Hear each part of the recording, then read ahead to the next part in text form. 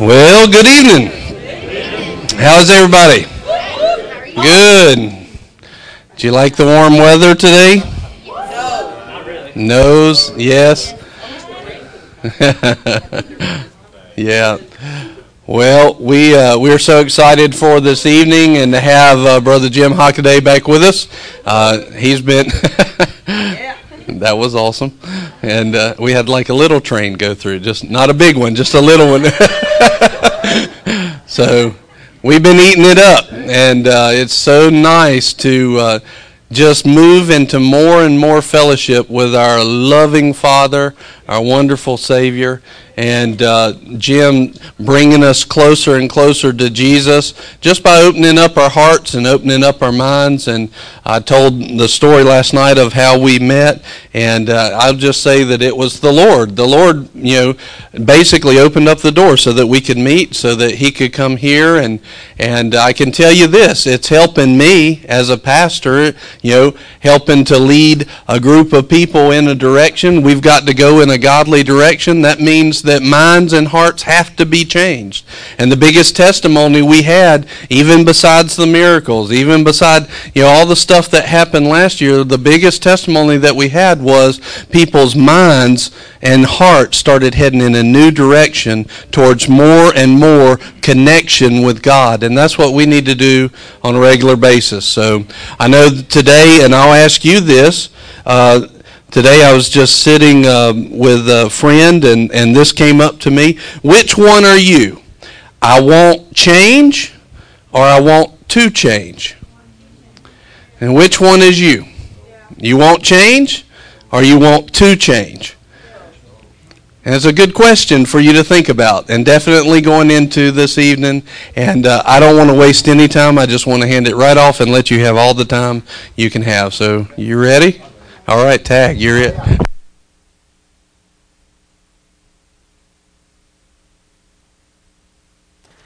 Testing, check. All right. Well, we got a lively bunch tonight. That's good. Amen. So praise the Lord. That's good. Trust you had a good afternoon and a good day, and we're going to have a good time tonight. I really believe that, and I wish you'd just gather with me as we pray, and let's just trust this time to the Lord. As we saw last night, the Lord had me just kind of hit on a lot of different things and yet kind of pull it back into a central thought that we had. And when it gets like that, I believe it's like that so that every person here gets what they need. Instead of just a canned message, every individual gets something that is tailor-made to them. So let's believe for that again. That's the way I like it. So there's something that you take home that means something to you that changes your life. Amen? All right. So, Father, we thank you. We've already been praying and worshiping you, but we do again, Lord, just honor you, acknowledge you, and thank you for being here, that your presence is with us. We certainly do lift up the wonderful name of Jesus and what he did for us. Father, we're not ashamed to say that the finished work of Jesus Christ was the end of who we are and the beginning of who we now are in Christ. We thank you for all sins being removed, and we thank you tonight, Lord God, that there's nothing standing between us and the grace of Jesus Christ, the work of the Holy Spirit. And so we take great pleasure, Lord, in knowing that physical bodies are healed and healthy, minds are being challenged and renewed, and Lord, our heart connection is being increased and experienced. And for that, Lord, we give you praise and thanks in Jesus' name. Amen. Well, you can take your Bibles, go over to 2 Corinthians in chapter 15, and we'll look at that in the Amplified. And just for a couple of minutes, I'll go ahead and just review a couple thoughts here based on what we've been talking about. And I'm going to go as a review. You don't have to turn there with me, but over to Matthew in chapter 3, verse 15. And this is where Jesus replied to John the Baptist, because John, when Jesus came saying, you need to baptize me, John said, well, I'm not even worthy to loose your shoes. Untie your shoes. And Jesus said, no, you need to do this, John. And he said, permit it just now, for this is the fitting way for both of us to fulfill all righteousness. And in the Amplified it says, that is, to perform completely whatever is right. And if you think about it, Jesus' whole life and ministry, pretty much, I'll use the word typify, exemplified, however you want to say it, it was a demonstration of showing everything that was right. In other words, he'd walk into a situation that was wrong, and Jesus would make it right. The anointing that was upon him was the anointing to make things right that were wrong. Now, what Jesus did is he committed himself 100% to righteousness. Now, let me ask you a question. This isn't a loaded question by any means. Was Jesus righteous when he came? It's not a loaded question. You're thinking too hard. Yes, thank you. Very simple. Was Adam righteous when God made him? Did his choice make him unrighteous? Yes. Did Jesus sin? No. So was he righteous? Yes. But isn't it interesting? His commitment wasn't to say, I am righteous. His commitment was to do righteousness. To change things that were wrong into things that were right. Now, there's a reason why we talk like this, because you can't just sit back on your laurels and just confess that you're the righteousness of God in Christ and see the grace of God everywhere. You have to act. It's a good thing it wasn't open. You have to activate that by demonstrations, by boldness, by the audacity not only to believe that you are righteous, but the willingness to step beyond yourself to experience that righteousness. To bring change in your life where there's wrong. To be a vessel where right can come. See, God wants to use us. God wants to work for us. God wants to flow through your life. He's wanted to do so much. I mean, if there's anybody that should be frustrated, it should be God. But thank God he's long-suffering toward us. Amen? He believes about us. But he wants to pour himself out upon our lives. You take a little scripture, and we won't necessarily preach on this tonight. Maybe we'll touch on it tomorrow. But you take a little scripture like what I learned when I was just a 4 and 5-year-old little boy. Trust in the Lord, excuse me. Trust in the Lord with all your heart and lean not unto your own understanding. Which is just a real simple thought. You can't trust God with your mind. Because your mind can be fickle. It can run 100 different routes on you and convince you definitely not to trust God. Isn't that right? That's what's called an unrenewed mind, which means a renewed mind thinks like your spirit already knows it to be so. A renewed mind thinks like God. Years ago we had little bracelets that people wore that said WWJD. Remember that? What would Jesus do? Well, see, that's actually a real good thing. It shouldn't have gone away. We should still have them today. Why? Because it's a real wonderful thing for you to do in every situation of life, all day long, to continue to think, what would Jesus do? In other words, because I'm a spirit connected to God, how would I respond? Because flesh responds one way, and that's the unrenewed mind. But spirit responds another way, and that's the renewed mind. Amen? Well, this is something Jesus did all the time. He kept his mind renewed to the thoughts, to the actions of God his Father. And all of it was so that he could fulfill all righteousness. So when you see this work here in John the Baptist, when John baptized him, of course we know what happened. Verse 16 says, and when Jesus was baptized, he went up at once out of the water, and behold, the heavens were opened. And he, John, saw the Spirit of God descending like a dove and alighting upon him. Or alighting on him. First thing that happens when you make a consecration, a dedication, when you make a commitment unto all righteousness is the grace of God becomes available to you. Grace of God, you could say the work of the Holy Spirit, however you want to say it. God gets involved when you make those kind of commitments, which means what? Those are the type of commitments where the line is drawn in the sand and you're not willing to ever be what you used to be again. This is one of the saddest things about modern religion. We are not drilling this home, bringing this home, making this point strong enough in people that you're no longer a flesh being. Which means we've got to start doing our own inward reflection. Start to do our homework inside our own hearts to ask ourselves the question on a regular basis throughout the course of a day, where is our time and our energy and our affections, emotions, and feelings going?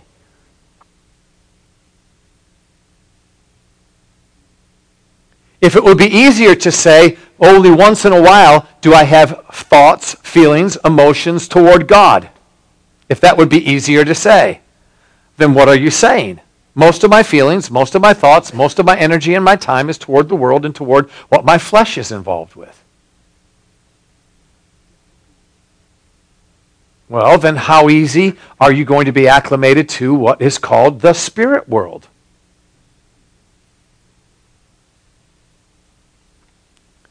You're very quiet on me right now. But if you think about this from another perspective.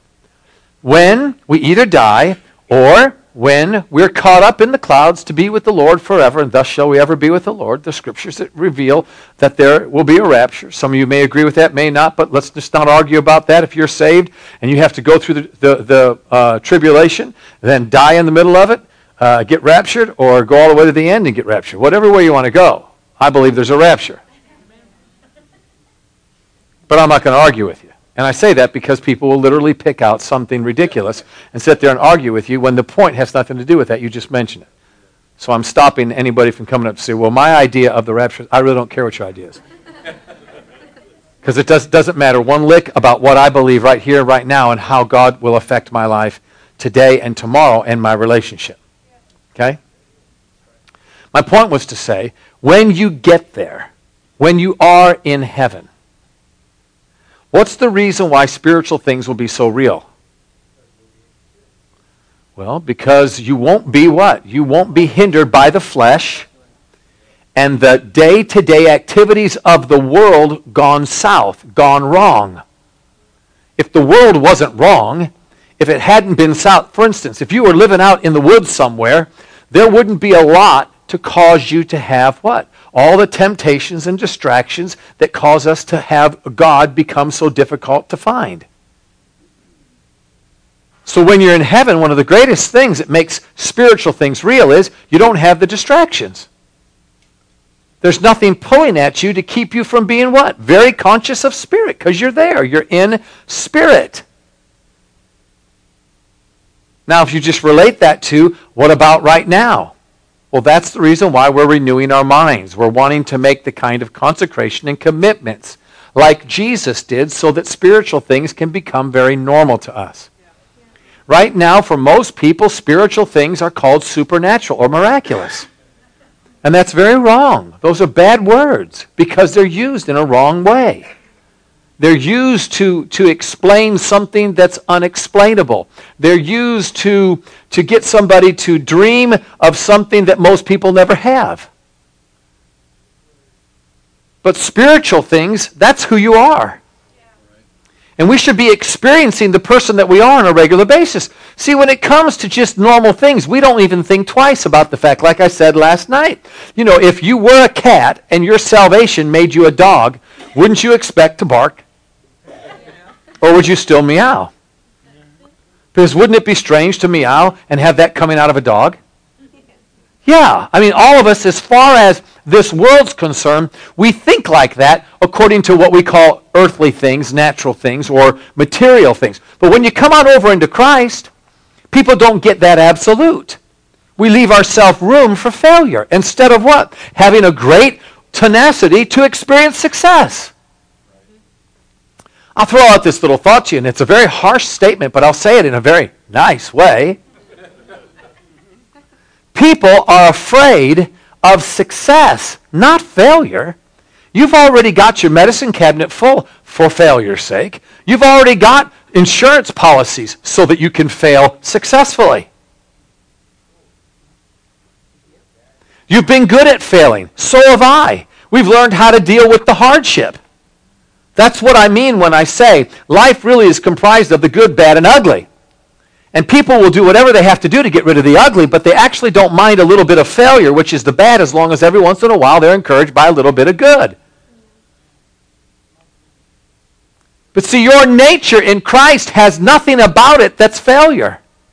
This new nature in Christ is 100% success. We've got to get used to being successful, folks, to getting prayers answered all the time, to having tremendous and wonderful days. Even if there seems to be clouds, we're still seeing the sun. We don't have to submit to our surroundings. But we do that when we're not committed. As long as there's no commitment, I'll tell you what, you just fold like a one-egg pie. Anybody know what that means around here in North Carolina? Albemarle? You don't even know what that means? Well, it's not going to, I mean, I'm not too good at baking, but if you get yourself a 1-egg pie, it's probably going to go flat before it does anything. That's what that statement means. It's not going to be what it's supposed to be. People are folding all the time. People cave. They give in. The wheels of their little wagon come off if they're not committed. Swear to your own hurt and change not. What happened to those days? See, those days are gone. Why? Technology has brought us multiple options. And the moment people get the idea that I can have options, then they're not committed to any one. Because as long as option B is actually okay, then I'm going to try option A, but I can always fall back onto option B. And you know, I've actually learned that I have C, D, E, and F as well. So actually I'm doing okay. I'm doing fine. See, life in America, you got to be real careful about this. The more technology comes in, the more it takes away your ability to choose correctly. If life got real difficult and all of the things that we're attached to immediately were just gone, guess what would happen? People would lift up their hands to God and ask for help. Guess what it would look like? It would look like a revival came. Doesn't mean the Holy Ghost did anything that he's not willing to do right now. It just means that people finally opened up their hearts and their minds to what God wanted to do all along. And you see things happen on a grand scale where there's more people experiencing God than fewer. And it looks like revival. Looks like revival here in Albemarle. People say, my God, Boomerang's on fire. And even people drive by and a fire truck may come and say, man, it looked like there were flames on top of the building. What's going on in here? Just because we get enough people opening up their hearts and their lives to the power of the Holy Spirit. It looks like a massive revival. And people say, well, God sent us this revival finally. What, you mean he's been withholding it? No, we all finally got out of the way. That's what God's really wanting us to do. Get your big rear end out of the way. Oh, it didn't go over very well. Probably couldn't have said that in church, but I already did. Amen. Because that's really the crux of whether or not you're successful in Christ. Can you get out of the way? Can you remove yourself from being in God's way? He doesn't need your help. He just needs your cooperation. And your cooperation is to actually believe in Him 1,000%. That's what Jesus did when He said, unto all righteousness. I'm just excited about this because the Lord is our prototype. He showed us what it looks like to experience God on a regular basis, hear His voice, walk in His presence, God to be so real. It just takes 1,000% commitment. It's simple. It's just not easy. How can something be simple? Because it's a choice. How come it's not easy? Because of our patterns and our habits and our routines that are doing nothing more than choosing options constantly, which means we're what? Lukewarm.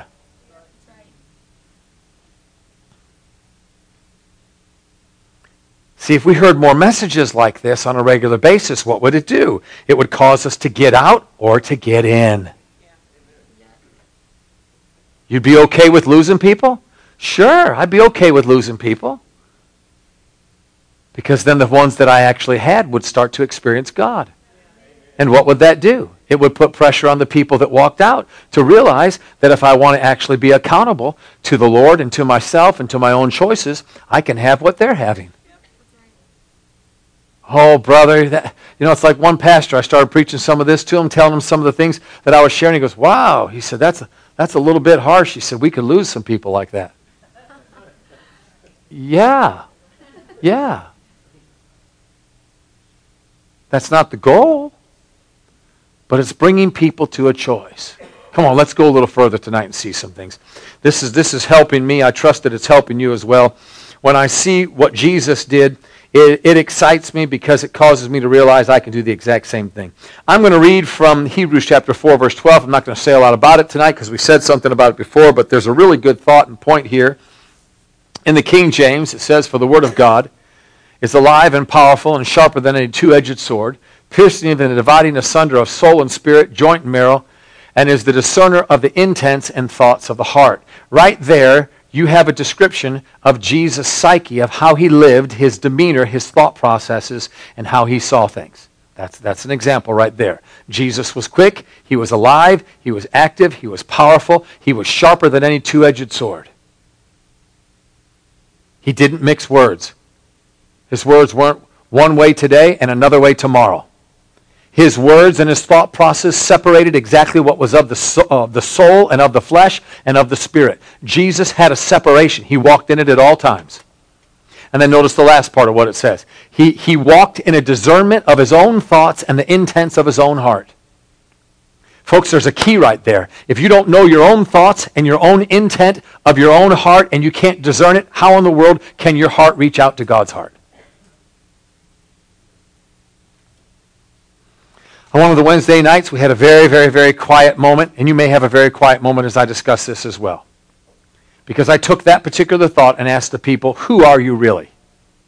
Something I have to ask myself, and I don't always come up with a favorable answer. You say, how come? Because I'm progressing. What do you mean? I'm changing. I'm evolving. I'm becoming more like Christ. And the more that I see Christ and the more that I experience Christ, the more I realize there's some yucky stuff that still needs to what? Change. Repent. Years and years of religion, tradition that allows you to be the same and get happy about it and go nowhere. Huh? What'd you do today? I sat on the roller coaster ride. Did you ride it? Well, no, it didn't go anywhere, but I just sat on it. It was wonderful. Well, how long are you going to do that and keep paying for it? So I have to ask yourself the question, who are you really? What do you mean? Well, it's kind of interesting how people do. What do you mean? We've all done it. So there's no one in here that hasn't. But, people will act a certain way to their spouse. They'll act a certain way to their parents. How many of you ever had, as parents, this particular testimony that your kids are at someone else's house and those parents come back to you and say, your kids are the most wonderful kids I've ever met in my entire life. They just were cleaning up after we ate, and they cleaned up everything, and they were so polite, and you're thinking, are you talking about my kids? Have you ever had that experience? See, we act a certain way with our parents. We might act a certain way with somebody else's parents. People act a certain way on their job to their employer. People act certain ways to relatives. Come on, tell me about it. There are certain relatives if they're going to be there. And you act a certain way. It causes you to change the action. How you present yourself. And then the big one, you know where this is going. People really act different when they come to church. They're all into, glory, hallelujah, and praise the Lord. Well, is there any of that goes on in your life other than church?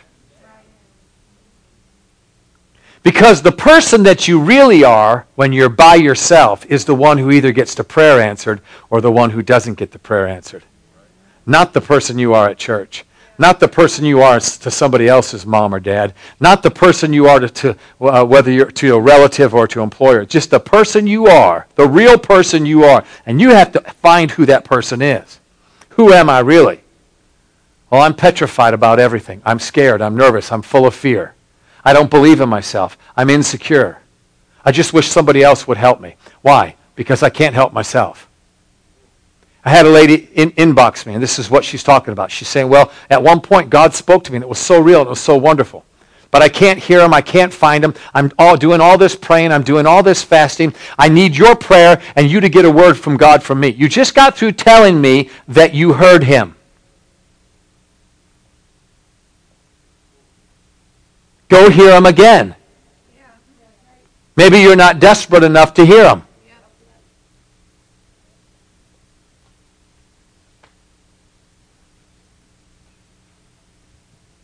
It's quiet, doesn't it? Because we really enjoy living under the old covenant. The old covenant's all about somebody else getting it for you. People would rather have somebody else get it for you than be able to walk right in there to Dad and talk to him and sit down and say, man, this is awesome that I get to hang out with you. The old covenant, they couldn't do this.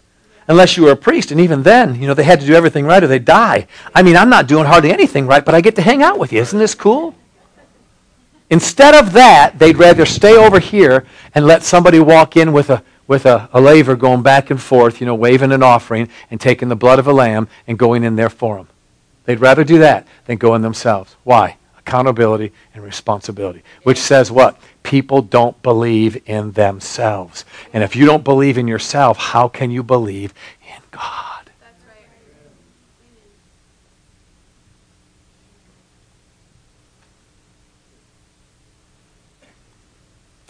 Wow, y'all look like I cussed you out or something. Is everybody did okay? These are good thoughts, folks. All these things are good. I really have to redefine to people when I preach anymore because for the last 3.5 years, I don't think I've had one running around the room service yet. I don't think I had one dancing in the Holy Ghost service in 3.5 years. They're just all quiet like this.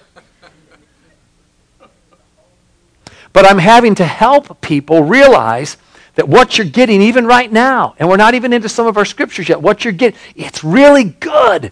Why is it really good? Because I'm forcing you to change. This is, no one's holding you here. There's exit signs, and I don't want you to leave, but you're free to leave. If you don't like it, you can go, and then just do it the way you like to do it, and have me say something that might sound unkind, but it's still true. How's it working for you? But the fact that you're staying means what? I'm hungry to get this. I want to change. I can't get enough of this. Why? Because I see my own imperfections. I see habits and routines that I've developed for years. And the way of thinking doesn't cut it. So I like accountability. I like to have it straight in my face and hear somebody help me or hear my own self speak it. The times I spend with my friend BJ, I love it when he just says it straightforward. No, that's wrong. That's totally wrong. Why are you caving in? You've got a responsibility to tell the people exactly what God says, not sugarcoat it. Why are you doing that? You're going to forfeit your right to walk in the grace. Thank you very much. Appreciate that. Why do I like that? Because it continues to hold me what? Accountable. And I don't want somebody else to hold me accountable. I want to hold myself accountable. I want to learn to do it.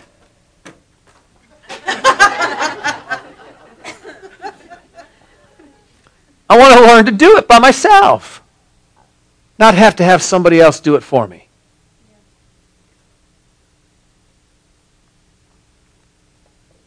Anybody still here? Yes.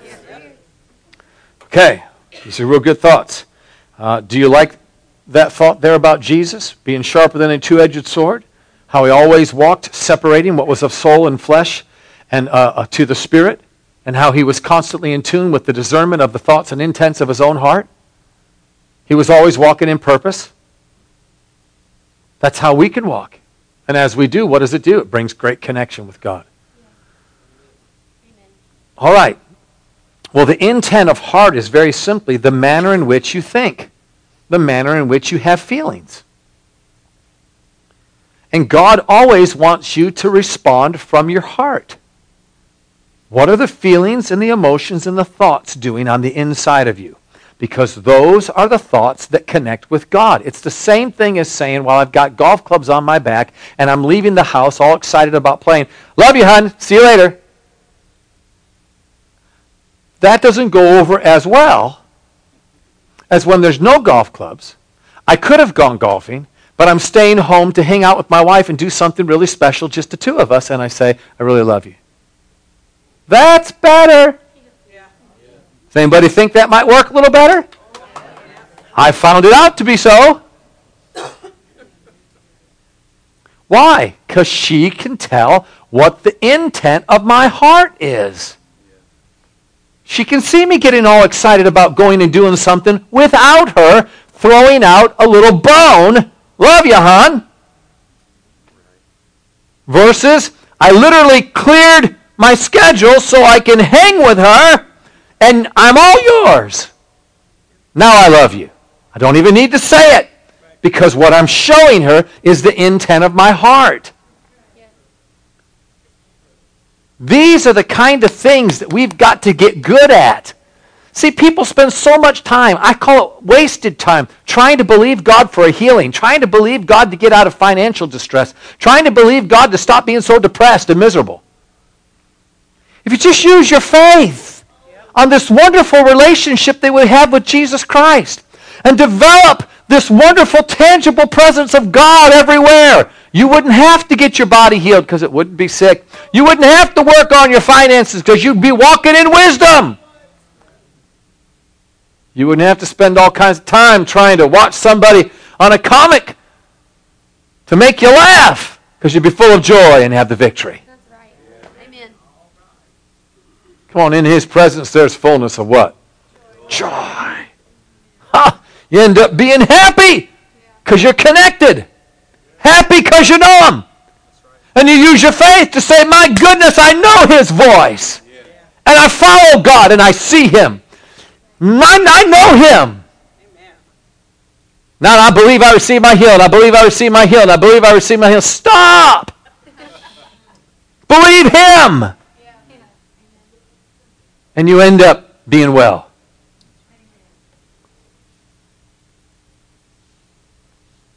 Symptoms don't hang around. And who in the world cares anyhow? If Jesus said you can cut your hand off and it's better to go to heaven with one hand than it is to go to hell with two, what do you think He's trying to say? Your body doesn't isn't on the top of the list of importance. It's the very bottom of the list of importance. It's your spirit connecting to God which is important. Huh? The number one reason why Jesus wants your body healed, this is my opinion, but I believe I can support it. Number one reason why He wants your body healed is so you don't have to pay attention to it. Because this world causes you to literally look at your body all day long, pay attention to it all day long, until every moment that you're paying attention to your body, you're not paying attention to Jesus. Every moment you're trying to get something for God to do in your body, you're actually saying to the Lord Jesus, you don't believe He did something. The more you just hang out with Jesus, the more fun you have fellowshipping with Him, how in the world would there be anything wrong with your body?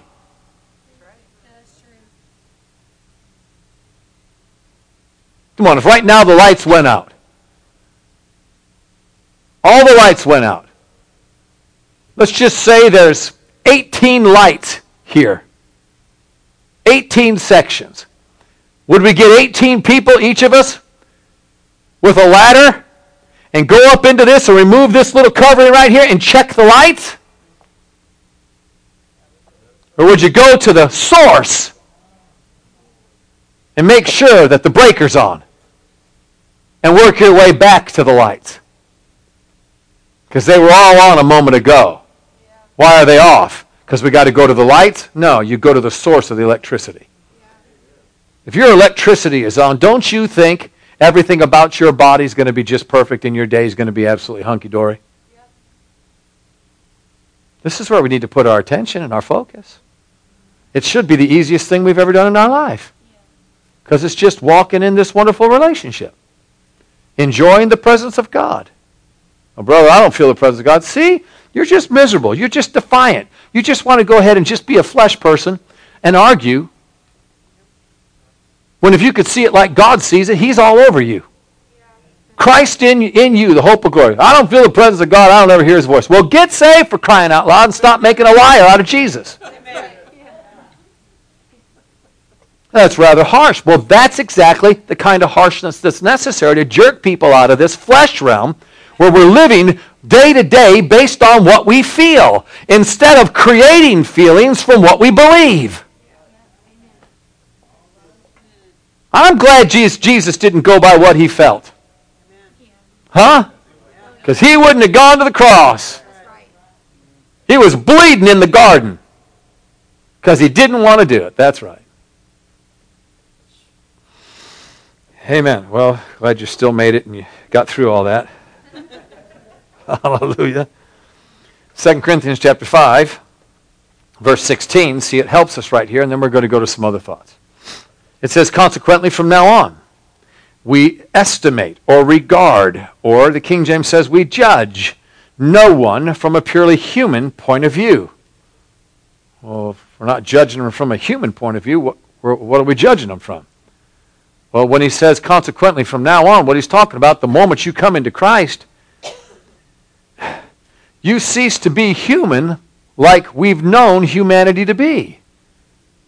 All right, let's just break this down. When God made Adam, when did Adam recognize that he had a flesh and bone body? After he sinned. So where was his consciousness, his thought patterns? In other words, what did he see and think of himself before he sinned? He's living out of his spirit, connected wholly to God, so much so that God's just as real spirit to spirit as we see each other flesh to flesh. Right? When he sinned, everything changed. He went from being connected out of his spirit to God to being connected out of his flesh to the world. And all of a sudden, he's feeling a little bit naked because he didn't have his covering on, his glory. Paul talks about that over in 2 Corinthians chapter 5. He said, I'm groaning within myself not to be unclothed or to be naked physically, but to be further clothed with my habitation which is from above.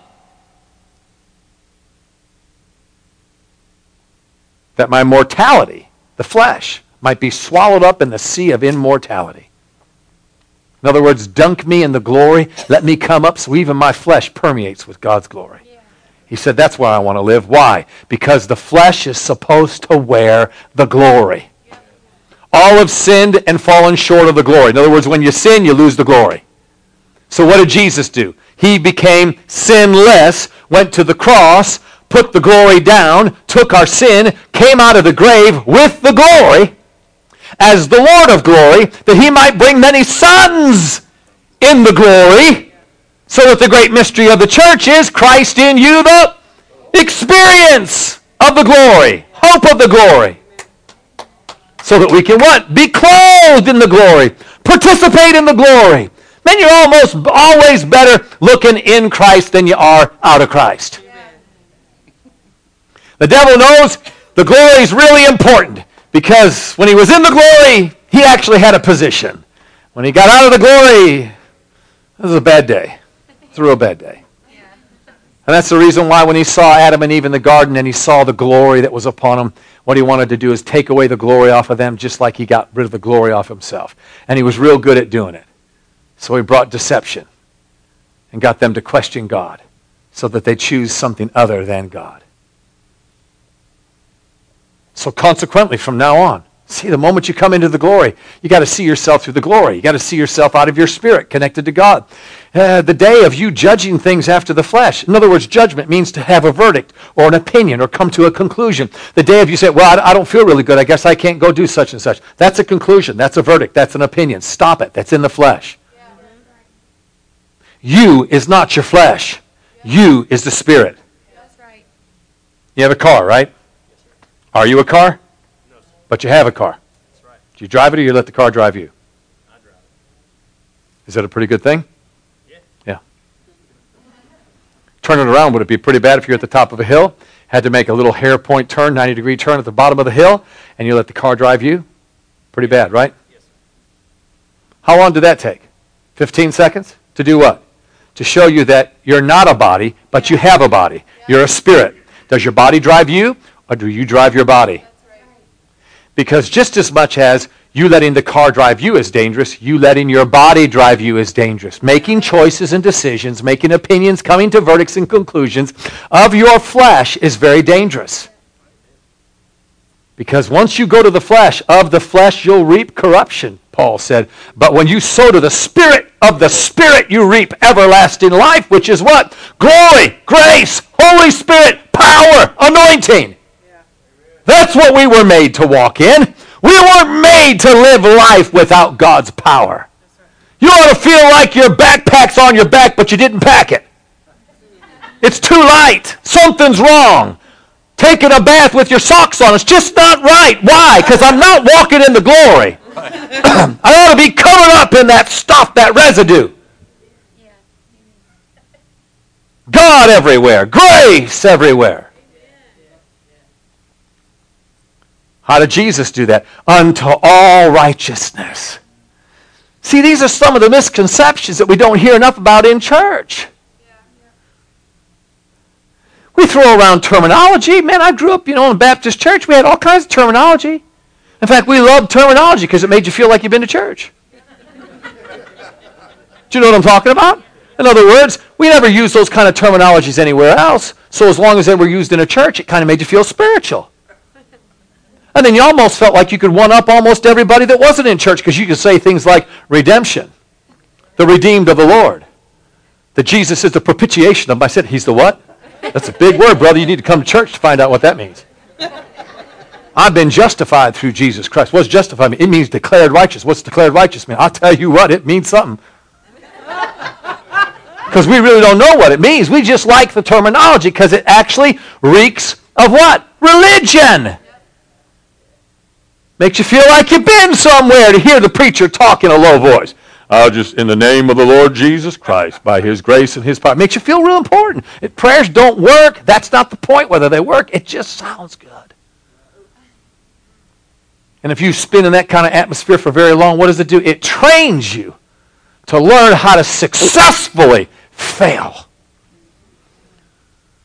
You'd freak out if it worked. I see that all the time. Oh my God, it worked! Well, I guess you weren't believing anything.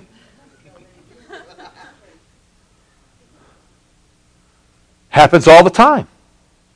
Had one lady come up, ringing in the ear. She said, it's not just a little bit. My ears are ringing and have been for years. It's horrible. And I looked at her and I said, really? She said, oh yeah, really. I said, are you sure about that? She said, what do you mean? I said, are you sure they're ringing? And she went like this, which was a look to say, I'm checking to see if they're ringing. And all of a sudden she went, well, she wasn't believing too much. Huh? Shocked her that it what? Worked.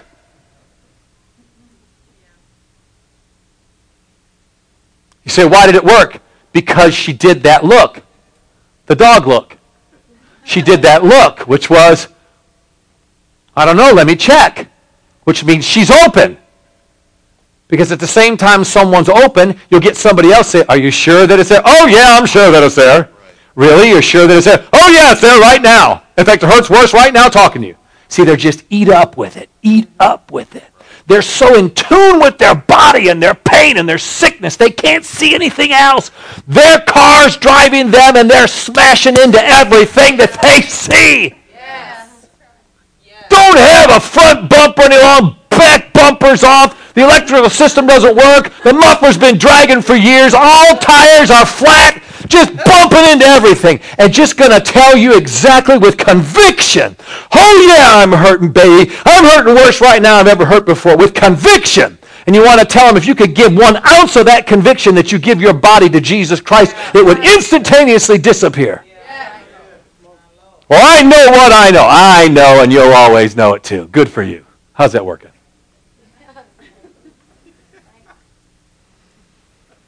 See, I shouldn't eat before service.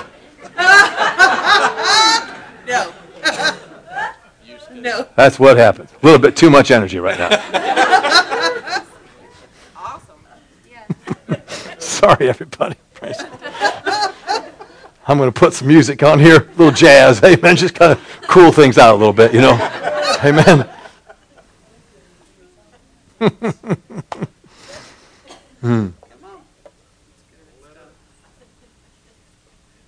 Says, consequently, from now on, we estimate and regard no one from a purely human point of view in terms of natural standards of value, even though we once did estimate Christ from a human point of view. What do you mean by that? Well, remember what John said over in that epistle of John? He said, we saw him, we heard him, we handled him, we touched him, the word of life that was manifested unto us.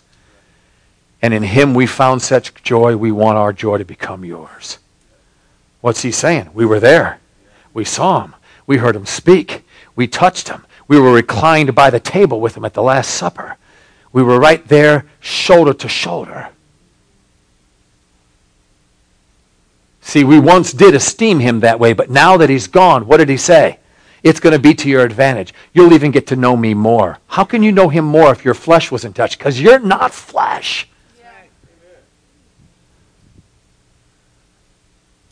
Just because your flesh could reach out and touch Jesus is not a better indicator than your spirit man knowing him spirit to spirit.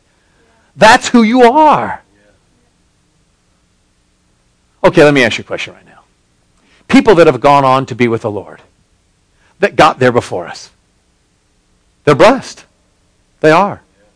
the sadness that we have in moments of thinking about someone that's gone on. My dad went on to be with the Lord 4 years ago, but for about 3 years of those last 3 years, he was really suffering in his physical body, and we couldn't get him over into a healing. I mean, God sustained him long enough to keep him with us, but there was a part of me that just couldn't wait for him to go see Jesus. Not that I didn't want to see him, I just didn't want him to suffer. Well, he doesn't have his body yet, because the Scriptures declare those that have already gone with the Lord will come down and get their body and then be... So if he don't have his body, what's he walking around in up there? Is he just a little wisp of wind? Hi, Bill. Or is he actually a person? He's a real person. I mean, when Moses said to God, hey, God, I want to see your glory. God said, well, you can't, because I'm just a little wisp of wind on a pedestal. No, what did he say? All right, Moses, but you just can't see my face. Well, if he got his face, he got a head. That's right. He said, I'm going to walk before you. If he's going to walk before you, he's got feet, he's got legs. He said, I'm going to let you see my back parts, but you can't see my front parts. Well, he's got back parts and he's got front parts. He's going to put my hand over you. If he got a hand, he's got an arm. And if he sits on a throne, well, you figure that one out.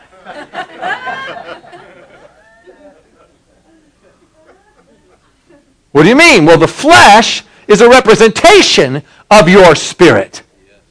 But it's not your spirit. It's not the real you.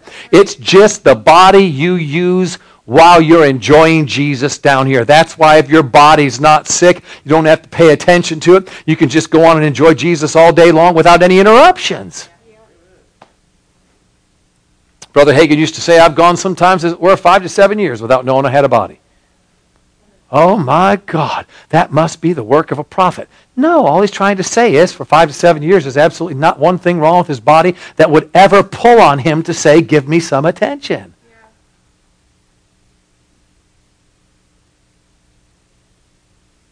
Thank you for your enthusiasm. I know you're thinking about that, but doesn't that sound wonderful? Yes.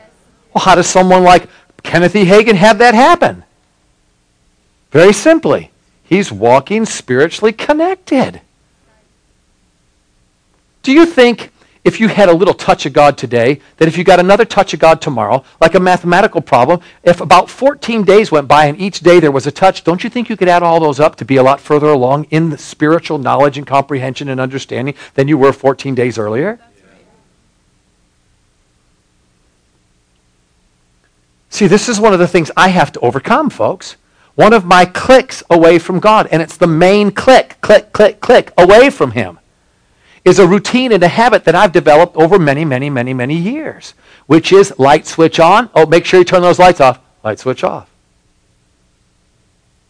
That's why BJ said to me one day, he said, well, if I gave you the world's greatest flashlight and gave you a lifetime supply of batteries, would you keep it on forever? I said, well, I'd want to conserve some energy. You have a lifetime supply of batteries.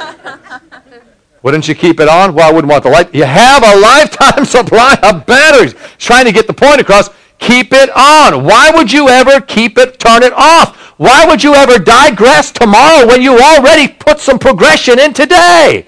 Why wouldn't you take another step and another step? Come on. The bride doesn't get to the groom by taking one step and then 2 steps back. That's right. That's right. Come on. It's a dun-ta-da-dun-ta, dun-ta-da-dun-ta, dun-ta-da-dun-ta. Hurry up and get me down there. When I was watching Erin coming down with an arm with her dad, I'm glad she didn't stop in the middle. Go marry somebody else. Leave me hanging. You know what I mean? When someone reaches out your hand like this and the person turns like this, and you know what I mean? Leave you hanging. Go to do one of these and a person...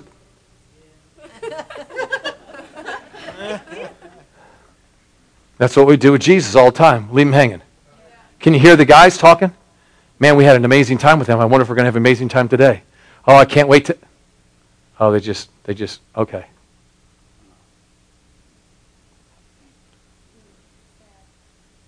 Yeah, it's sad. I mean, all my Baptist life for 23 years, I didn't know you could have an experience. And if you had one, surely it was the devil.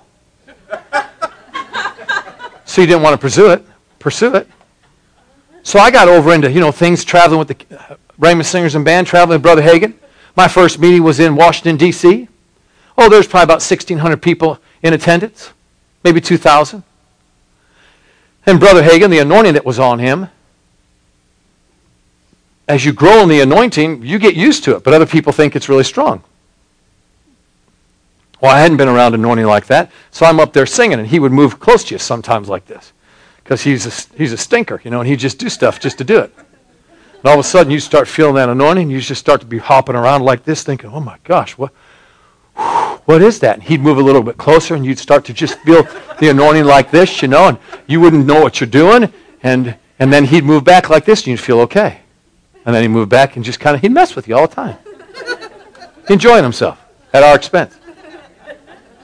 And one time he got so close, I just took off because, 23 years deprived from dancing or running in the Holy Ghost and not having any experiences, I found myself, after some type of conniption and fit, I found myself underneath the piano behind a bunch of these, fake flowers and stuff. And I'm laughing my head off.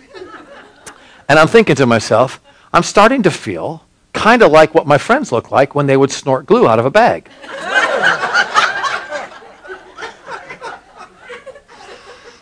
Wow, man, cool. Because, I grew up in the hippie days, and all those guys doing all that stuff, and I was a good little Baptist boy, and never did anything like that, so I didn't know what it was like. So all of a sudden, I'm starting to feel lightheaded, laughing uncontrollably, and I'm thinking, maybe this is getting high in the Holy Ghost, Maybe this is kind of getting drunk in the Spirit. That's what I'm thinking to myself.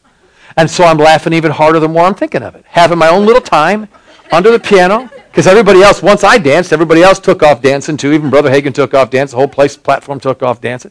And I'm under the piano having my little time, laughing in my little Baptist way, kind of Baptist-costal. I'm kind of crossing over right then. Having a little bit of an experience with Jesus. Praise the Lord. And right in the middle of it, all of a sudden, someone slaps me on my back pretty hard. Whack! Shocked me, and I turned around, and right in my face is Ray Gene Wilson, one of the singers, one of the leaders of the group. He gets down on my face and says, "Get out of the Spirit." Well, that made me laugh. I started laughing. He says, "No, Jimmy, get out of the Spirit." I said, "Why do I want to do that?" He said, "Because Brother Hagin's getting ready, or Dad," because Dad's getting ready to do a healing line, and you're going to have to catch everybody. And all of a sudden, for a second, it made me even laugh to think about going, "Oh, sorry. Oh, sorry. sorry. Sorry.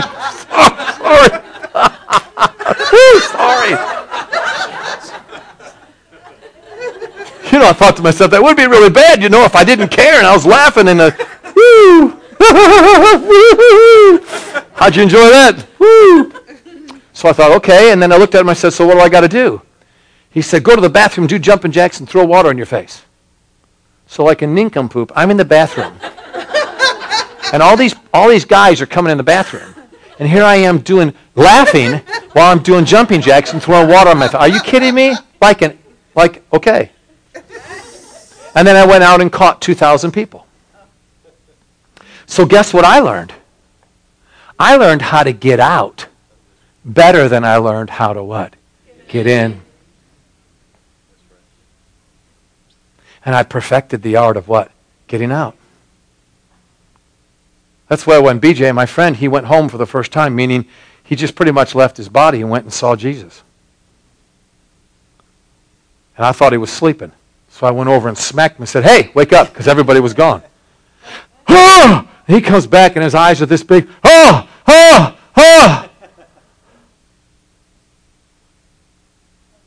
said, "You were with God, weren't you?" He said, yeah, it's not good. Of course, that bothered me, so I quoted him a verse. Because we religious folks, we don't have the experiences. We just got verses. Chapter and verse. And we can quote it in 3 different translations. I said, "No, James 1:17 says, every good and every perfect thing cometh from the Father above, in whom there's no variableness, neither shadow of turning." Now, do you see the irony of that? I'm quoting the verse. He's having the experience. That's what religion does to you. And it makes you feel special because you know the chapter and verse.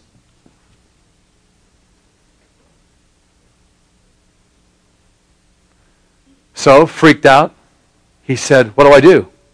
"Well, you're talking to the king of getting out. I know what to do." I kind of tried to tailor make it to him. I said, "Go watch yourself a Western, get yourself something to eat, and go to bed." He's a cowboy, So you sure that'll work? Thumbs up, it'll work. Next morning, 8:30 in the morning, I called him. I said, how'd you do last night? Well, he's a smart aleck. 4 earned PhDs, read 5,000 words per minute, 97% retention. I already told you that. He's a genius. So he's about 1,000 miles ahead of you. So he just went ahead, replied, didn't miss a lick. He just replied and said, I did great, just like you said. Went ahead and made a couple grilled cheese sandwiches, watched a little Gunsmoke, went to bed. Then he paused for a second, and in his way of doing it, I'll try to do it in a kosher way. He said, what the heck do you think I did? I said, I don't know. What'd you do? He goes, well, I went back. To which I said, you could go back? And to him, because he hadn't heard that he couldn't, he said, if I went and spent time with my Heavenly Father, why couldn't I go see him again? I said, how'd you do that? He said, well, for 2.5 hours, he said, I sat there in silence, thinking about what you said and how it made me feel and my thoughts and my emotions, the intent of my heart, and what I said to him and how I said it and why I said it and how I felt when I said it. I said, you did that for 2.5 hours? He said, yeah, I did. I said, then what happened after 2.5? He said, after 2.5 hours of doing that, I realized, why am I not there right now? Why would I spin my wheels another second? And just like that, I was there again. I said, how long did you stay this time? He said, I stayed 3.5 hours until they kicked me out. I said, they kicked you out? He said, well, that's what you feel like. You're there and you're enjoying them, and the next thing you know, you're back in your body and you're looking at this world. He said, I looked up and I yelled at him. I said, what in the world did you do that for? Why would I want to be back in this body? Why can't I just stay with you? Very interesting, huh? It's out of the mouths of babes and sucklings he has revealed strength. In other words, all of us religious folk, you see, we got it all figured out, yet we don't have the experience. Right. So you get somebody that's just raw, that doesn't know anything, and figures it out a whole lot better than we do, experiences God, and then we want to go ahead and put all kinds of tags on it and say he's seeing familiar spirits. So that's what all my friends want to say. He's full of familiar spirits. I'm thinking, if they're familiar spirits, I'm going to keep those for a little bit longer because they're really helping me. Huh? It's like Brother Hagin one time had somebody come to him and said, I think you got a demon of flashy clothes. He said, well, if that's a demon, I'm going to hold on to him because I like the way he does what he does. And he went ahead and walked off. How come people say stuff like that? They say stuff like that because they're not having the experience with God, so they have to discredit somebody who is. And if he's not wearing a 3-piece suit with 50 years in the ministry, then of course he's not right. He's off into the ditch.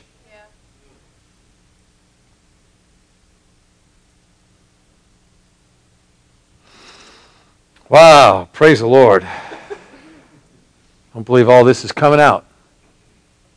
But it is. Is everybody doing okay with it? Yes. Amen. Anybody need a potty break? Amen. Get the popcorn out. Break out the treats. Are you all doing okay? That's the reason why it goes on to say, therefore, if any man is in Christ, he's a brand new creature. Paul's trying to help us realize the line has been drawn in the sand. And whether you know it or not, when you accepted Christ, you stepped over into another world. And like being on an island, the old world is gone forever, and the bridge, being Christ, is no longer there. Now he's in you. You can't get back. And if you can't get back, even though you long to get back, but you can't get back. You may even want to try to jump, but it's too far. You can't get back. Sooner or later, you have to turn around and say, all right, this is my new world. It's time for me to figure out what's in it. Sadly speaking, though, in the church world today, people are getting all kinds of awards for straddling both. Hey, I'm getting down farther than I've ever got down before. It's amazing. I'm able to touch two worlds better than I've ever touched them before. You're not supposed to touch two. Let go of the one and enjoy the blessings of Christ. Hebrews chapter 10, and while you're getting there, I'm going to just quote to you what I did last night in Job. Listen to what Job said. I mean, his friends are telling him, curse God and die. Nice friends, you know. His wife's telling him to curse God and die. Job says over here in the 5th verse, far be it from me that I should say that you're right, talking to one of his buddies, till I die. I will not put away my integrity from me. My righteousness I hold fast. I will not let it go. My heart shall not reproach me as long as I live. Say what you want. Do what you want. In this present state, I am not about to be moved. I'm sticking with Jesus. Come on, think about Jonah in the belly of a whale, smelling like a fish, looking like a fish. In the belly of all that acidic acid of that whale, I'm sure it was not a happy place. And what did he do? He lifted up his hands in thanksgiving. He said, if I were to regard my present state, I will forsake the mercy of God. So I lift up holy hands in thanksgiving that he is my God.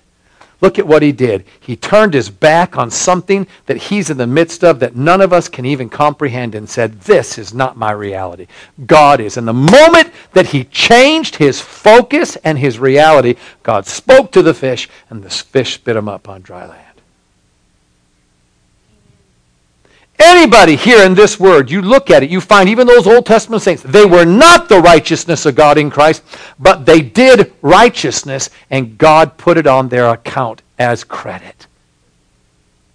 We are the righteousness of God in Christ, but are we doing righteousness?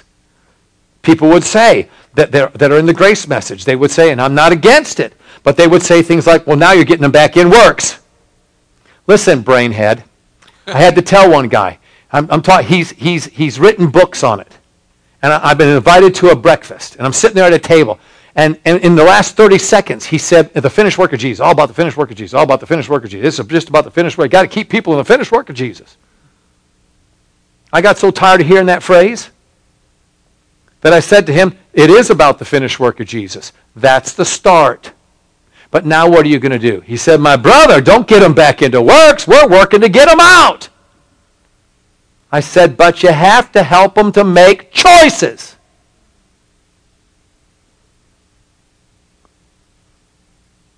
It's something that we human beings have just been given the right to do. Made in the image and likeness of God. From the moment you wake up and you choose to get out of bed, you will make thousands of choices before noontime, and the greatest majority of them you will have no clue you made. Do you know people have perfected the art of making it to the kitchen while they're sleeping their eyes and turning on the coffee and making it back to their bedroom? And look at how many choices they made, and they weren't even aware of them. Habit, routine. Their way of doing things. Well, if we're making choices all day long, then you ask yourself, are these choices facilitating, enhancing, and beautifying a relationship? Ask yourself that question with a spouse. Are your choices on a regular basis enhancing and beautifying and protecting a relationship? Right? I mean, I've been in ministry over 25 years, and I could have all kinds of adulterous affairs all over this country. But I've never even been approached. I kind of feel a little lumpy about it. All my friends got these great stories, these women showing up, nothing underneath a house coat and saying the Lord sent me here, and naked as jaybirds, to their home. No one's ever showed up. No one's even ever winked at me. No one's even ever smiled at me. Well, of course it's good. I'm just kind of playing with the whole idea that maybe it's because I don't have it in me and sending off the signals to say, come and show up in a house coat. That's right. Why? I'm making choices to protect my relationship with my wife, but I can't just stay there to protect it because then it's not growing. I've got to make choices to enhance the relationship with my wife. Protect it and move it forward. Protect it and move it forward. Are we doing those things with Christ? So someone says, it's all about the finished work of Jesus. Don't get them back into it. Not getting them back into works. I'm helping to make them conscious of their choices so that they can get themselves out of the way, let God be real in their lives, and begin to experience the wonderful blessings of the finished work of Jesus. Yeah.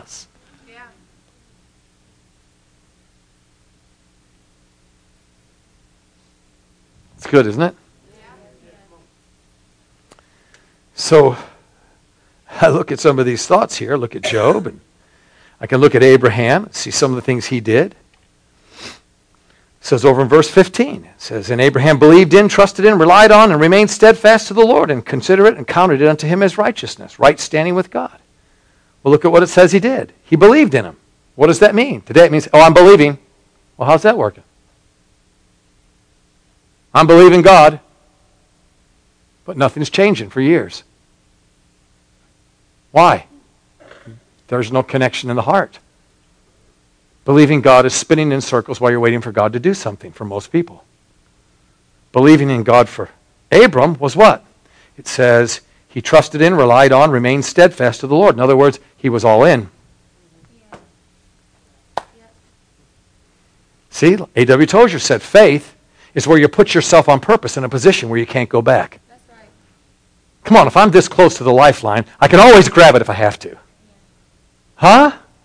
Well, it's like those people in the midst of a hot summer, and they've got a beautiful pool of cool water that would refresh them.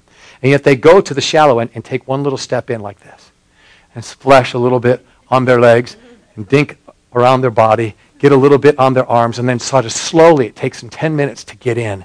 And even when they get into their waist, and the little kids in the pool, they say, don't splash me, don't splash me. They get up on their tippy toes because they don't want to. That's torture. Why not just get in? For the few seconds that you commit yourself, it'll all be over, and you'll be really glad that you're refreshed. Right? Jump in. This is what we do with God. We just dink around this thing instead of getting in. That's what real faith is. It's not trying this. It's not trying this. It's jumping into a place where you can't jump back. Yeah. It's too late, baby. You're in. So it's either God or you're going under. Yeah, that's right. I always ruined every party I ever went to as a teenager. Because the moment I showed up, I'd pick somebody out and go tell them about Jesus Christ, that he loves you and he wants to come into your heart. And the moment I said that, I couldn't date those kind of girls that everybody else did. I couldn't drink anything. I had to just be boring and go home and be filled with satisfaction that none of them had, which was God was living in my heart. Everywhere I went, I did it. To every girl I dated, I did it. Ruined a lot of nice, beautiful relationships, but I didn't mess up. Why? Got myself out there where I couldn't go back. A real good principle to learn. That's what God calls righteous. Not saying, man, I believe on the righteousness of God in Christ. I believe on the righteousness of God in Christ. I believe on the righteousness of God. There's no dog in the hunt, you little sissy. Huh? Come on, put your big boy pants on and get out there. Well, I believe on the righteousness of God in Christ. I believe on the right. Get out there. Well, what happens if it doesn't work? You don't believe nothing then. I'm in Iowa, and this guy's standing in front of me, and I say, so what do you need? Wonderful power of God's working on all kinds of things. What do you need? He said, well, I just wanted to tell you that I believe Jesus Christ is my healer, and I know I'm healed.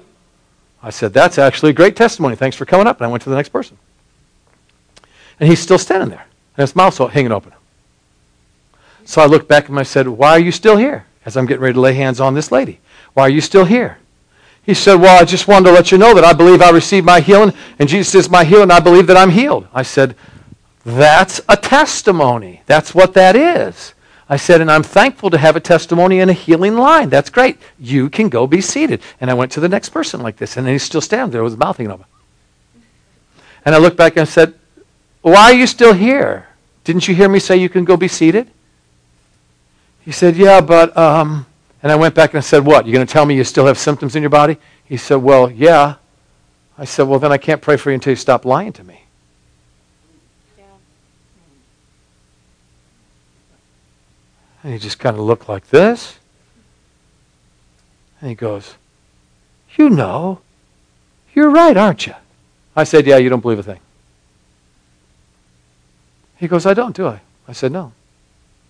I said, but all sins are forgiven. So in just a heartbeat like that, you can change. He said, well, then I do. Why wouldn't I receive my healing right now? I said, there's no reason not to. Barely touched him. Power of God hit him. He received instantly. Amen.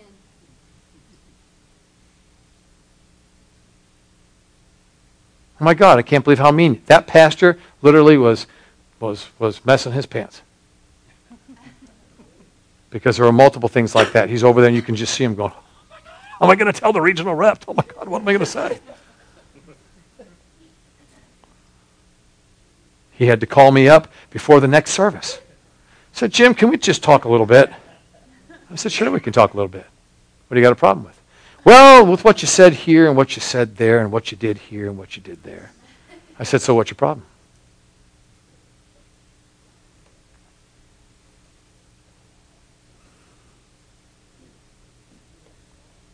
Very interesting, right? Amen. Praise the Lord. All right. Come on over to Hebrews chapter 10. I'll give you this and then we'll be done. Hebrews chapter 10, verse 32. Paul's saying some things here to some of these guys that are struggling. They're wavering back and forth. And look at what he says. Remember those early days after you first saw the light? Those were the hard times. Kicked around in public, targets of every kind of abuse. Some days it was you. Other days it was your friends. If some friends went to prison, you stuck by them. If some enemies broke in and seized your goods, you let them go with a smile, knowing they couldn't touch your real treasure. See, we got a real treasure in these earthen vessels, right? Nothing they did bothered you. Nothing set you back. So don't throw it all away now. You were sure of yourselves then. It's still a sure thing. But you need to stick it out, staying with God's plan so you'll be there for the promised completion. It won't be long now. He's on the way. He'll show up most any time. The next verse is really good. But anyone who is right with me thrives on loyal trust. All in. All in. Come on, what does it say? Loyal trust. Now listen to this. 2 Chronicles 16:9. For the eyes of the Lord run to and fro throughout the whole earth to show himself strong on behalf of those whose heart is loyal. It's the same thing. He's looking for what? Loyal trust. He's looking for, look, I'm all in. Come on, I told you last night, didn't I? About the roller coaster. I don't do roller coasters. My girls got me to go on a roller coaster, and the little one said, while I was holding on to it with a death grip, said, Daddy, you got to let go. I said, why would I do that? She said, because it's so much better if you have your hands in the air. I said, I don't think I really want to do that. Oh, Daddy, you have to let go. It's so much better with your hands in the air. And we're all the way at the top at that point, so I had to make a decision. I said, okay, here we go. Ah! And it wasn't better. It wasn't better. It wasn't better. It wasn't better. But I kept them up in the air. And all of a sudden I realized that when the Lord said through Paul, lift up holy hands without wrath and doubt, and I realized what I'm saying is, look at Dad, I don't have any hands on anything but you. I'm not holding on. I'm not holding on. Just you. And when the Lord sees someone like that, what does he do? Whammo! To do what? Show himself like a little breeze with a little leaf just fluttering in the wind. Or like 2 nights ago when the sirens went off in Broken Arrow, Oklahoma. My wife woke up to find out that there was a tornado that wasn't very far that hit down and removed some things. He wants to show himself what? Strong. You need some stuff removed? Then get all in. There's something about someone that's all in. You don't sit there and balk at anything that's going around about you because nothing matters when you're all in with Jesus. That's right. So guess what Paul did next? He wrote the Heroes of Faith chapter for these people that were struggling to let them see what it looks like when you're all in. A couple of thoughts that look like this. The fundamental fact of existence is that this trust in God, this faith, is the firm foundation under everything that makes life worth living. It's our handle on what we can't see. The act of faith is what distinguished our ancestors, set them above the crowd. By faith, see, this is righteousness. It's all righteousness. We see the world called into existence by God's word, what we see created by what we don't see. By an act of faith, Abel brought a better sacrifice to God than Cain. It was what he believed, not what he brought, that made the difference. That's what God noticed and approved as righteous. Why was Abel righteous? It wasn't that he brought the lambs. It was that he brought the lambs as the first of what he had to give God the best that he had. It was the meaning and the feeling. It's called intent of his heart. It was the intention that God said, that's righteous. Why wasn't Cain's righteous? He brought some of the produce of the ground because he brought it in the process of time. In other words, he brought it because he felt like he had to, because Abel brought it. And when he got around to it, then he brought it. What does that say about his intent? It's deceptive. It's not clean. It's not pure.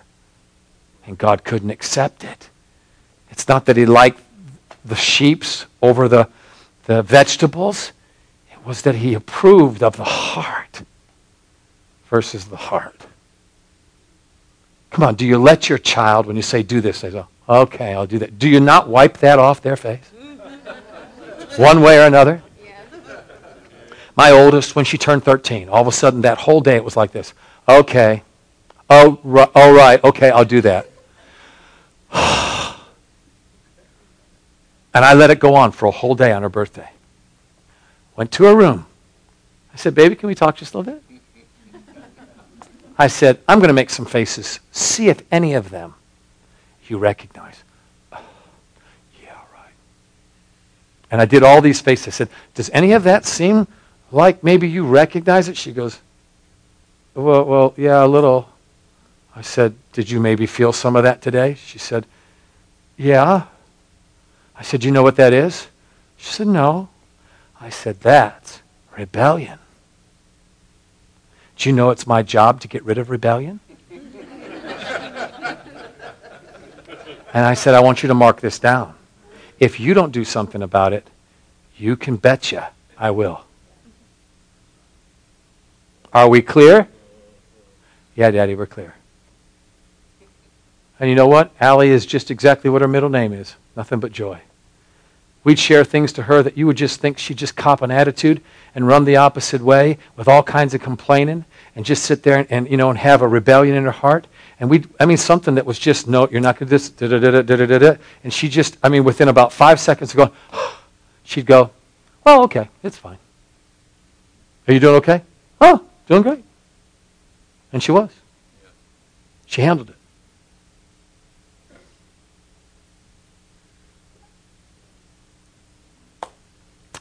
Amen.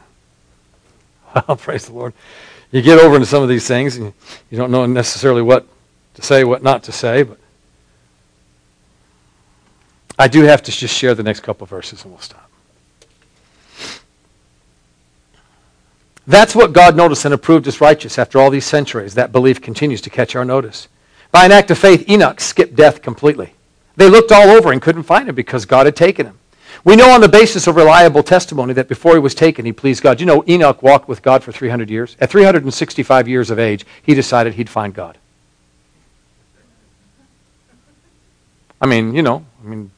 Better late than never, right? But 365 years of having a pattern one way, Enoch decided to step out here and say, I know you're there, and I'm not giving up until I find you. And when I find you, I believe you'll reward me. That's called what? Intent. That means you don't sleep. That means you don't eat. That means you don't do anything until you find him. See, I've got a little taste of that with my cowboy friend. I'm not exalting him at all. It's just he's so different from us Christians. And that's what modern religion has done to us. It's made us weak. It's made us babies. Yeah. That's right. We have no resolve. It's gone. We just are a part of the group. And we love singing the songs.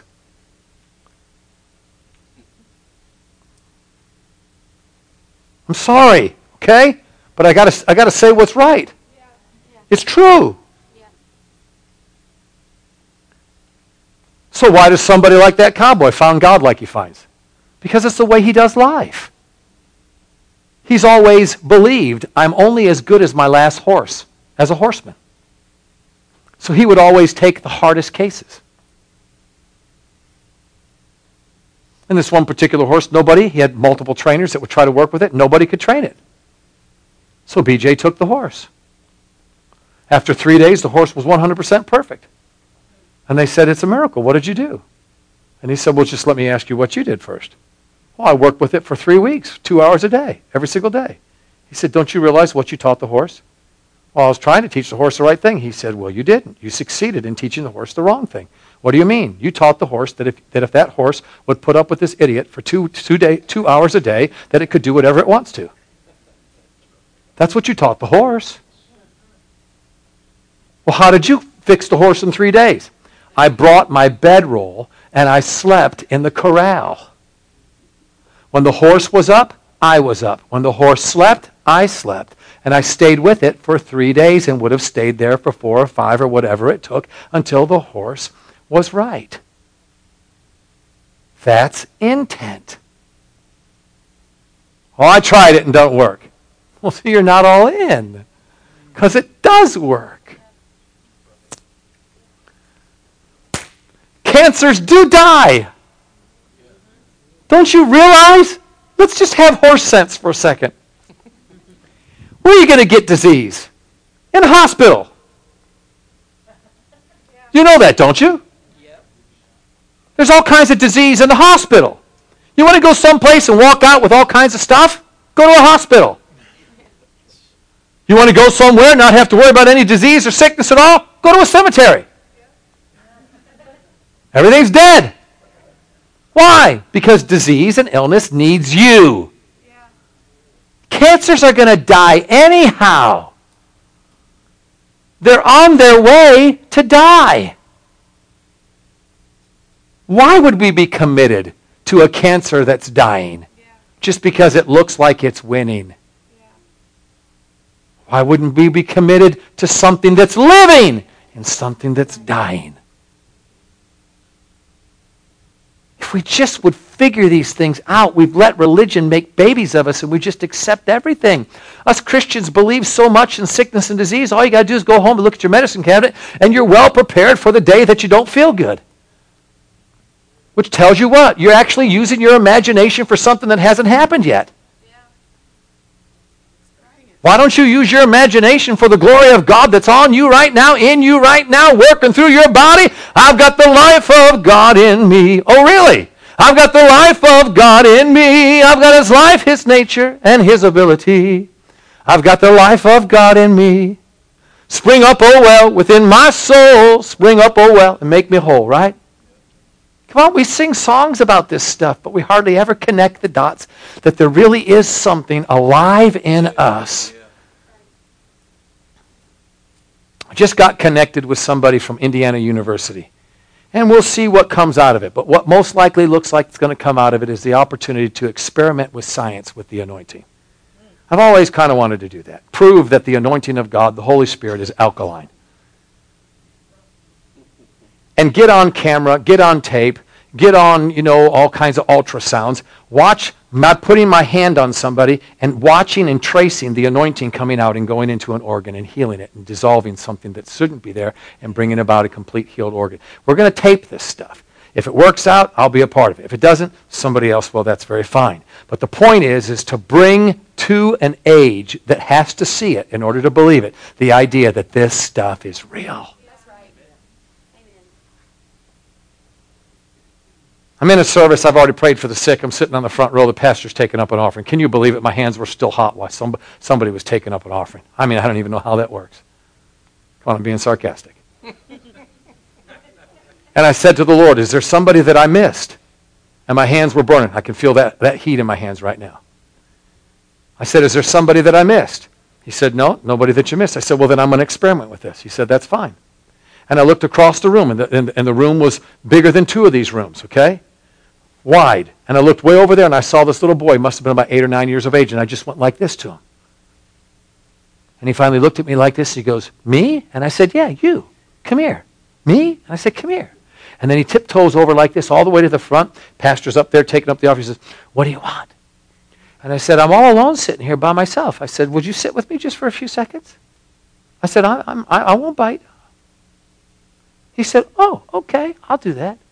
Well, before he came, that anointing was in my hand. And I put my hand on the seat and I said, Lord, I released this anointing. The moment I said that, it went into the seat.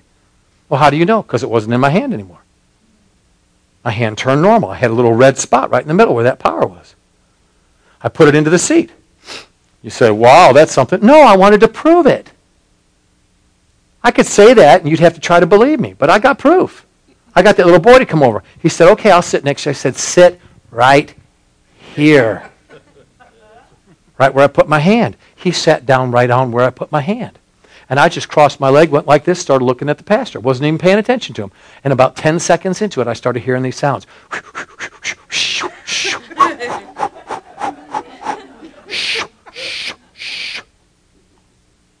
I looked at her and said, what are you doing?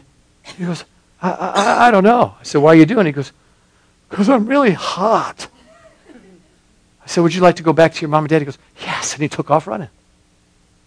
Well, what happened? That heat that came out of my hands went into that chair. What happened? When he sat on it, went into him. That power's transferable. That anointing's transferable. We got to help prove it to people so that they can get all the way in. What is faith? A.W. Tozer said, putting yourself on purpose in a position where you can't go back. Get yourself so far out there. The Lord told me to do something financially. You know what I told him? I said, I know it's you. So this is how we're going to do it. I wasn't being a smart aleck. I'm just telling him how it is. Because I know if I do what he asked me to do financially, and I did it just a little bit like he wanted me to do, then if I got into trouble, I would work myself to the bone to save my family and do all I could to make up for any loss by doing something that didn't work. I know myself. I'd book up every weekend. I'd book up every Wednesday, and I wouldn't be there with my daughters. And I'm telling you, I got to be there with my daughters because there's all kinds of boys that like them. Beat the boys off. Somebody in West Virginia, I went to this church where 70% of the people were packing. Even the ladies were packing. They all had revolvers. I mean, that'd be the bad church for somebody to come in and said, I'm holding you up. The whole place. Everybody. Before I walked out of there, had a brand new Winchester, shotgun, sawed-off shotgun, home invasion, pull the trigger, blow the door open, and everything else that comes with it. Hey, man, I'm well prepared for all these boys.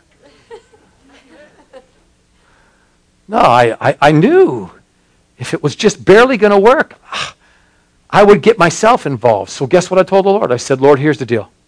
I'm going to do what you told me to do, but I'm going to do it so big that it's either going to bankrupt us and we'll have absolutely nothing, or you're going to rescue us and prove that what you just asked me to do is God. And I did. And I'm watching God fend for our lives. The first 2 years this happened, while I was walking in some situations that I'd never been in before, I could even, I understand if somebody's freaked out about life and they just sit there in a stare, blank stare. I had multiple days I stared at the wall in disbelief that I was in a position and situation where people were calling me, acting like I was a criminal and I was wrong. And here I stepped out to believe God. It took me a while to get over that. But I've been walking in such peace, and I'm watching God put all the pieces together and do something that no person could do. And when you hear the end of the story, you're not going to want to do what I did, I'll guarantee you. But it's my own personal way of doing it. Put yourself in a position where you can't go back, where it's got to be God. Because if it's not God, you're going under. And be willing to go under. If you can't be wrong, you can't be right. If you can't lose something, you can't have something. And if you can't die, then you can't live. Well, that's enough for one night. Why don't you bow your heads for a second. Father, we thank you for what you're saying to us. You're teaching us and training us and helping us. Whew, glory. Amen. No sense having this wonderful anointing working in my hand without laying hands on some folks. So if there's disease in your life right now, we'll just thank the Lord that all disease and sickness will die by just mentioning the wonderful name of Jesus. We don't have to be religious about it. In Jesus' name, we just thank you, Father God. All you got to do is just have a heart full of conviction that by just speaking that wonderful name, all demons tremble, hell itself is erupted. Because the name of Jesus is the power of God into salvation. To everyone who believes, to even the Greek and the Jew. We thank you, Father God, for what you're doing tonight in our hearts. And I pray that you would grant unto everyone in this room a spirit of wisdom and revelation so that they can experience you. Open up their eyes, the eyes of their understanding, so that they can see how to apply this, to become more absolute, to put themselves in a position where it's just God and God alone. And Father, I thank you for showing up, for backing us up, for always being faithful, Lord God. Your mercies are new every morning. Great is your faithfulness. Father, if you're for us, who in the world could be against us? All these wonderful scriptures that reveal to us, Lord, that you will never let us down. Thank you, Lord God. Thank you so much. Hallelujah. Well, if you've had difficulty in your intestines, you come on up. I'll minister to you first. Anybody in here? Come on up. Praise the Lord. Just come on up right over here and put your hands on your own belly. Amen. I'm just going to tap your hands, okay? It won't hurt you, and I won't even touch your belly. Amen. Just tap your hands. But when I do, God's wonderful glory and power come into your belly. Amen. And cause whatever it is that's been causing some type of eruption or something that's wrong. Well, there it is. Right. Jesus' name. I command that to disappear. Amen. Hallelujah. Praise the Lord. Well, that'll be it there. She can eat whatever she wants. Amen. Either she's worse or she's better. What do you think? Well, that's right.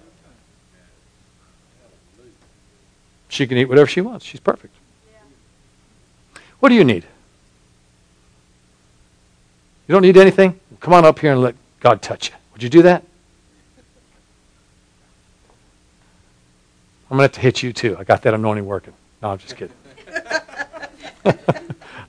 I'm just kidding. Put your hands out and I'm going to grab your hands. Father, thank you for this dear woman. And let your wonderful presence, well, thank you, Father, that's going into her right now. Just to let her know how much she's loved and appreciated. Hallelujah. Thank you, Lord. Thank you, Lord. Wow. Thank you, Lord Jesus. Oh, God's good. And you know that he's good. And you can leave this place, praise the Lord, praising the Lord all the way home. And why not just let Jesus from this day forward be so real to you? It's like there's an unseen one. And you already know that. But let's just step it up a notch, that you hear his footsteps. You hear the sound of his voice as clear as you hear the sound of mine. And you feel so warm and fuzzy and comforted because your Father's with you. And your elder brother Jesus never leave you, never forsake you. And the Holy Spirit watch out for you. And the grace of God is everywhere. My, if God be for you, that's what it means. Who in the world could ever be against you? Got a wonderful life ahead. In Jesus' name. Amen. Thank you, Lord. Amen. That's wonderful. Thank you for letting me pray for you. Praise the Lord. He'll help you up right there. Reckon you can go eat something? I believe you can. Amen. Amen. I don't know if you like spicy food or what you like, but I had this one girl prayed for. She went ahead and took a whole handful of Altoids. One Altoid is enough to take the hair off your tongue. Huh? She took a whole handful and put those in her mouth. One of them would have just made her sick to her stomach because she had some type of hernia, hiatal hernia, whatever. Put a whole handful of those things in. She came with a big old, it just looked like she was spitting tobacco, big old huge chew like this. An hour later, it's down halfway. She said, "This is really good. It's not hurting me one bit." I said, "You put all those in there?" She said, "Yeah, sure. I just wanted to test it out, make sure I was healed." You got to love that. That's intense, see. Versus somebody saying, "Well, thank you for praying for me," and going back like you were and sitting there like a bump in a log, just like you do all the other times, see.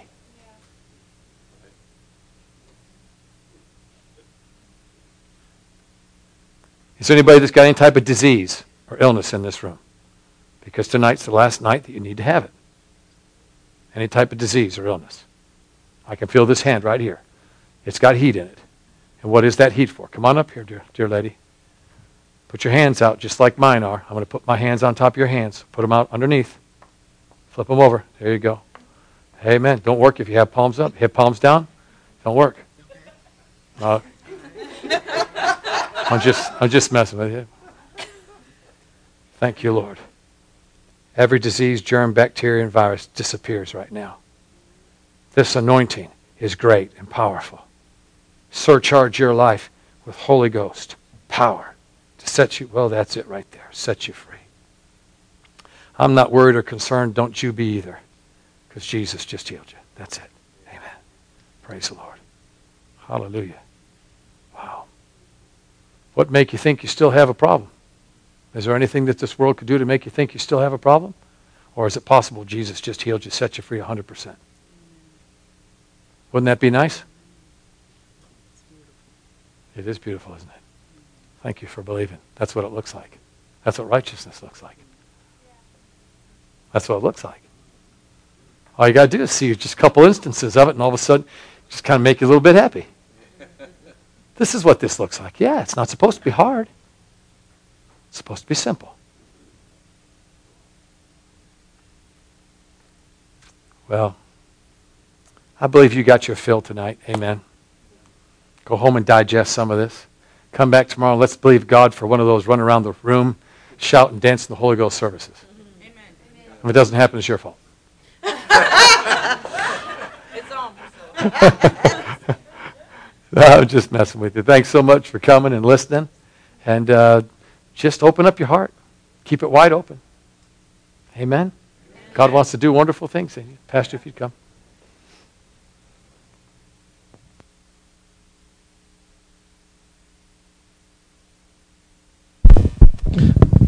How'd y'all like that?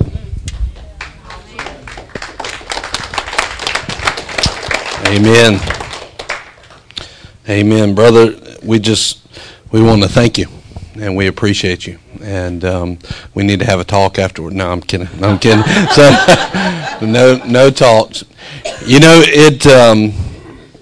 when you're talking about really making changes in people's lives, you got to have guts. You got to have some guts to step out, you know.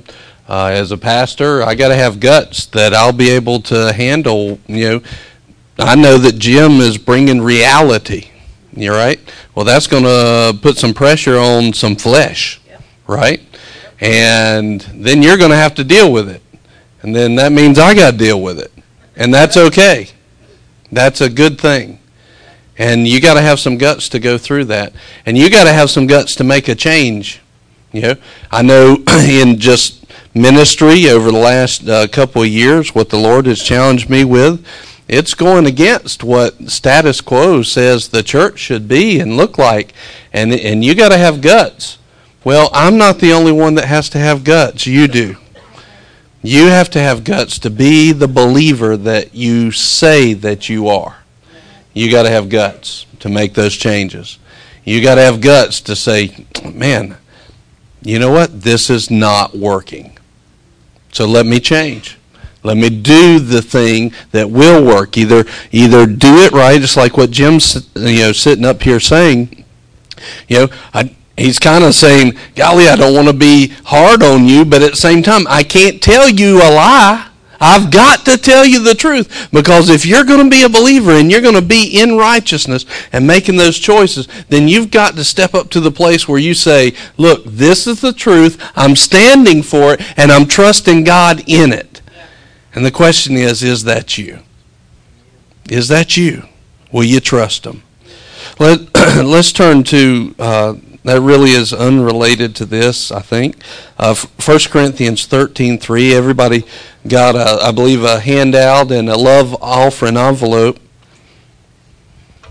And I've been in a lot of different services where they take up offerings and they just, now they make you feel guilty because you've heard something, and make you feel guilty if you don't give anything. That's not what this is about. We've been studying a whole lot about love recently, and love comes down to this. And I'll just give it to you real quickly. Love is a choice. You have to make a choice. Love is a commitment. Jesus made a choice to come to the earth. He was committed. In the garden, you see that he didn't want to go to the cross, but his Father did. He was committed all the way to death. It was unconditional giving, because he gave his Son not when we did everything right, not when we were pleasing to God, but in Romans 5 it shows that we were all messed up. We were at our worst when he gave Jesus. So love is a choice, a commitment to unconditional giving. And there's one more part, and right here you see this. It says 1 Corinthians 13:3, and if I give all my possessions to feed the poor, and if I surrender my body to be burned, but do not have love, it profits me nothing. So here's one thing. This is one thing I always like showing people in their giving, is you can make a choice to give. You can make a commitment, even to the point where you've given everything. right? And you can give in unconditional giving and yet still not be in love. And if you're not in love, how much does it profit you?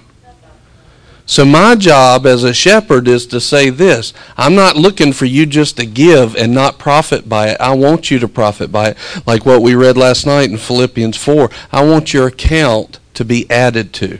In order to do that, you got to give in love. And here's the last part of love. Agape love is a choice, a commitment to unconditional giving at the leading of God. You've got to hear from him. How many times did Jesus say, if you love me, you'll keep my commandments? That means you've got to have heard his commandments. And so, right now, we're talking about a connection. You have a connection to the Father, and he can tell you exactly what you're supposed to give today and tonight. Because we are not, as a people and believers, supposed to leave a man that has poured out himself to us and studied to show himself approved and worked for the work of the gospel, to leave him and not give to him. In 1 Corinthians 9, it says it very clearly that if I give to you spiritually, then you should give something materially. So as believers, this is the will of God. So now the question is, Lord, what would you have us to give? I don't want you to give simply because you feel an emotional pull to give. I want you to give because you sought God. Lord, what would you have me to give to Jim tonight? Anything that's going in the offering is not coming to us, is all going to go to him. But here's the thing. Right now, you have a connection. I mentioned to Jim one time, I said, I'm just really struggling in some relationship. Just connecting with God. And this is the question. He said, who's to say that you're not in fellowship right now? Why are you struggling to get in it? Man, that really, praise God. Amen, Here's the question. You might not be feeling God right now, but who's to say that you're not in it? If you're a believer, you're in fellowship with him right now. So let's close our eyes, apply faith towards that fellowship, faith towards that connection, and let's just say, Lord, what would you have me to give? I want to give in love tonight. I want to give as a part of my worship to you, honoring you through Jim. I would just want to honor you, Father. What would that be? And whatever that amount is, be it big, be it nothing, whatever that amount is, I just ask you to do this. Be obedient tonight. So whatever you have, you can make checks out to Boomerang Church. I think it says it on here somewhere. But you just put it in that envelope, be obedient to God. It'll all go to Jim, and you put it in that box back there on the wall as you go out. And so, Lord, right now, we just ask for that. We praise you for it. We thank you for that. Lord, thank you for opportunity not only to be fed in the Word and to receive your love through a message, but Lord, thank you for opportunity to give your love through giving. Father, we praise you, we worship you, and we honor you tonight in every way. In Jesus' name, amen. Amen. Thank y'all so much for being here. We will be here again tomorrow night as our last night. I imagine it'll be awesome. We'll be here at 7 p.m. And if you need anything, let us know. And we just, again, appreciate you being here. Have a great night.